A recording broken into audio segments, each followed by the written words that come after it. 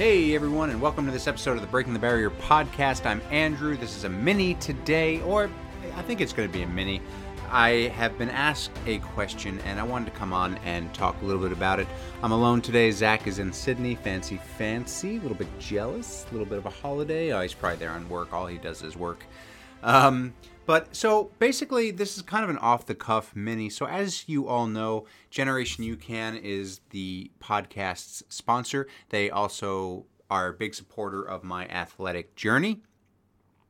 And I am a bit of a consultant for them in terms of business development and help with, how to put their products across in the best way possible. So, be sure to visit generationucan.com.au and use the coupon code Breaking the Barrier for 15% off. If you're unfamiliar with what Generation UCAN is, it is the sports supplements that I use to keep myself running further, faster, harder, longer than I ever thought possible. So Generation UCAN uses a patented superstarch formula to help your body utilize fat as fuel to give you more energy. So it's not a simple sugar, it's a super starch, which is a type of carbohydrate that helps you really utilize your body in the best way possible. They taste absolutely great. I use Generation UCAN snack bars, the protein powder, Generation Edge, which is their new gel. I use all of that in conjunction with my hard runs, my long runs, and my races.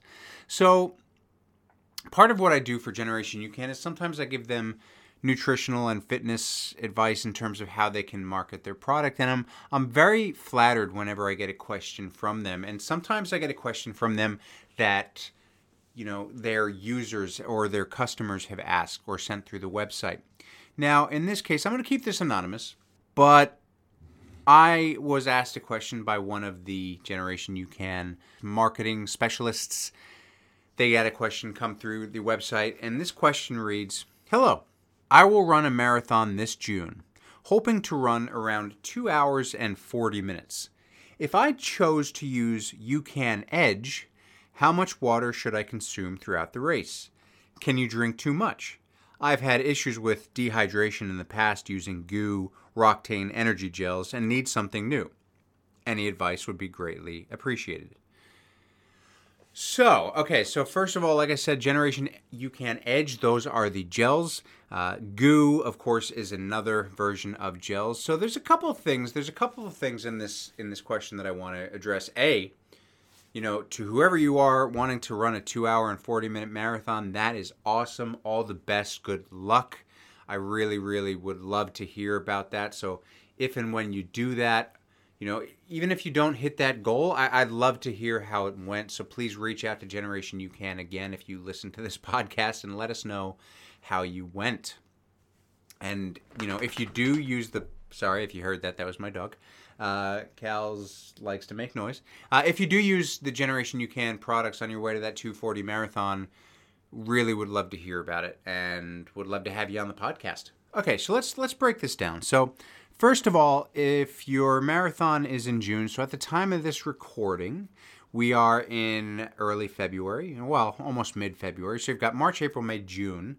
So that's 4 months to go. So you got about 16 weeks depending on when your marathon is in June. So I'm assuming if you are entering this marathon with the hopes of running a 240, you have run marathons before, you're an avid runner, because that will, obviously that takes a big effort. And so amazing work.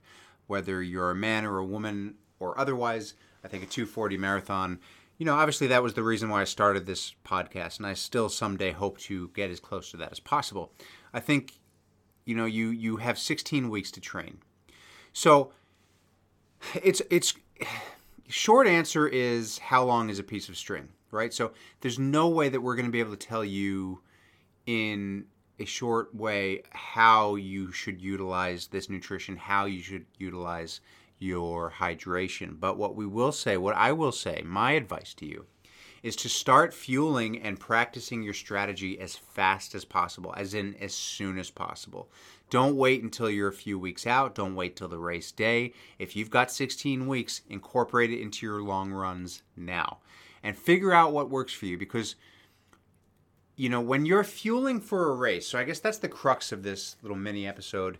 When you're fueling for a race, you have to find what works for you, and you're going to only be able to find that during your training. Because if you don't do it, if you try something new on race day, or if you just don't, train your stomach to deal with certain things, you're not going to be able to understand how your body's going to react. So at the very core, if you're using Edge, if you're using any gel, I would say no matter what, absolutely ensure that after you take that gel, you have a couple of mouthfuls of water.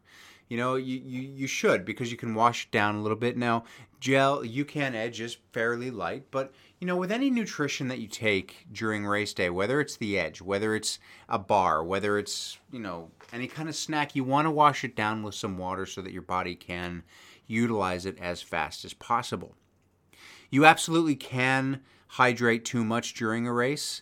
You absolutely can. It is possible. Like anybody who's had too much water or too much to drink, you know what it's like to know that you've consumed too much water, right? And it's not a nice feeling. It bogs you down. So the same thing can happen in a race. But I would say, yes, you can drink too much water. But during a big race, it's going to be hard to do that. Like, it's possible, but it's certainly going to be hard. So in terms of hydration, when I am running, what I would recommend, what I do, not necessarily going to work for you. Again, this is why you have to experiment. But I have found that with hydration on a long run, it's if you know you're going to go over an hour and a half, you probably want to hydrate anywhere from 20 to 30 minutes, 40 minutes maybe, just depending on how your body goes. So I know that's kind of, again, how long is a piece of string? It's a big timeline there, anywhere between 20 and 40 minutes, every 20 to 40 minutes. If you're running less than an hour, you probably don't need to, but if you're going to take 2 hours and 40 minutes, you probably want to hydrate every 20 or 30 minutes or so. And that correlates to what I would say with nutrition.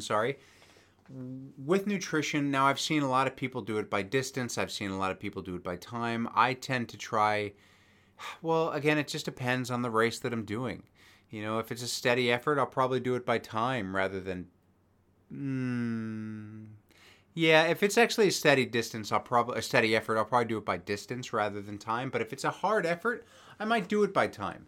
So you might want to fuel every 30 to 40 minutes during your marathon. And if you're doing a 240 marathon, you're fueling what's that, 5 or 6 times? I can't do math.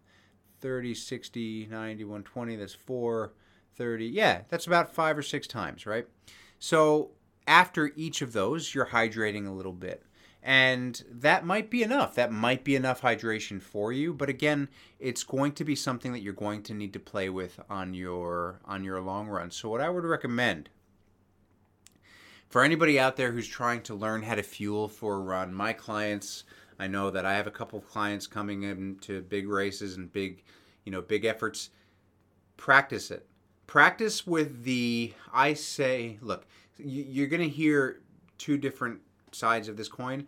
My recommendation, practice with the bare minimum first. So in other words, don't go ham. Like, don't have the idea that you're going to go out for a 3-hour long run and you're going to consume like 10 gels no matter what.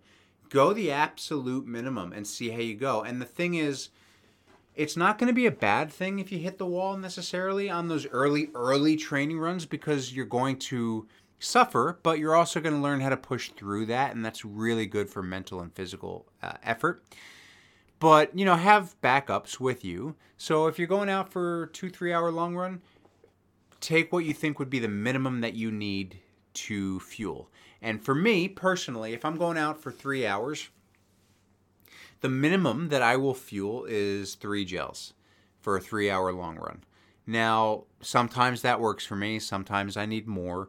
But you'll find out really soon. And then you're going to have to replicate that experiment, right? So this is what this is. You're experimenting with your nutrition and you're figuring out what it is. And you have to be able to duplicate the results. So if you go out for a 3-hour long run and say 3 or 4 gels is enough for you, great. Try it again on your next 3-hour long run. So in a 16-week program, you're probably going to be able to do a 3-hour long run at least twice. Now, that's not going to be the only opportunity that you have to experiment, but that's, if you're running a marathon, no matter what your time you're aiming for, you're probably not going to want to run longer than 3 or 4 hours in one shot, just because once you go past that, depending on your level of physical fitness and your genetics, really, you might start to head into diminishing returns. So experiment. The short answer out of all of this is experiment. If you're looking to do a 240 marathon, it's going to be, we can't really answer that, but we can give a recommendation on where to start. So my recommendation, if you're looking for a fast marathon like that, is to start with fueling before the race.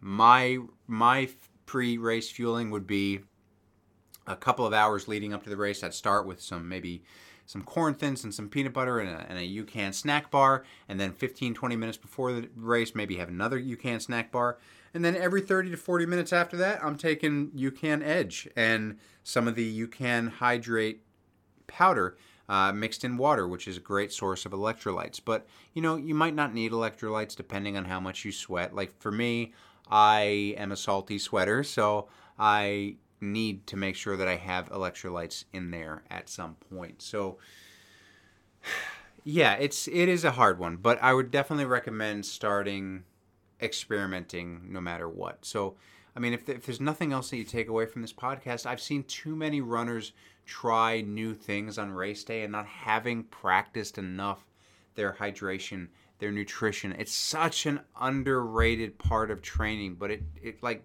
has to be at the forefront. A lot of the times you see vomit in a marathon or a hard effort, and it's not always because people haven't practiced their fueling, but that's a good part of the reason why. So make sure that you're practicing. Figure out what works for you. If you want to try Edge for your 2 hour and 40-minute marathon, get a box and experiment and see what works. And use it. Don't be afraid to use it. It's your nutrition's not just going to be saved for race day. So everybody, whatever race that you're planning on, it's a marathon, it's an ultra, it's a 10K, whatever. If you think you're going to fuel for that race, you need to be practicing as soon as possible. If you've got 16 weeks to go, start practicing on week 1. This is not the time to worry about calories, right? You're not going to enter into a marathon training plan or an ultra marathon training plan or a hard race training plan. You shouldn't be entering that worrying too much about losing weight or losing body fat. It's like, this is not the time to skimp on that. Like, you don't want to actively try to gain weight, and you won't if you do it properly, if you do it right, which again, that's a hard thing to say. It's all subjective, but don't skimp. Like, start now. Yes, start lighter than you think you'll need to, and then work your way up. So with 16 weeks to go, you've got plenty of time to do that trial and error. Figure out what that looks like for you, and then go from there. And again, it's kind of not an easy thing to answer, and I'm sorry about that. I'm sorry I haven't been able to give you a structured answer, but the truth is, it depends. So look, everybody, in terms of this is just a little bit about fueling and what your strategy could be in terms of how you can plan it out and how important it is to do that. So look, that's all I have to say about that. I just wanted to come out and answer that question. I thought it was just an interesting topic that we've discussed on the podcast a little bit before, but I think every now and then it's a good reminder of what to do and how to practice your fueling, and really that it is not a one-size-fits-all thing. It's like you can't ask somebody what will work, because what is going to work for somebody is not going to work for you, and what's going to not work for somebody might work for you. So you've got to experiment. So look, all the best for your 240 marathon. All the best for everybody out there who are getting ready for races, who is getting ready for races, and who are getting ready for races. And look, thank you so much for listening to this episode of the Breaking the Barrier podcast, this mini episode of the Breaking the Barrier podcast. Hope to see you out there on the roads, the trails, and the treadmills, going above and beyond what you ever thought possible. We'll catch you next time.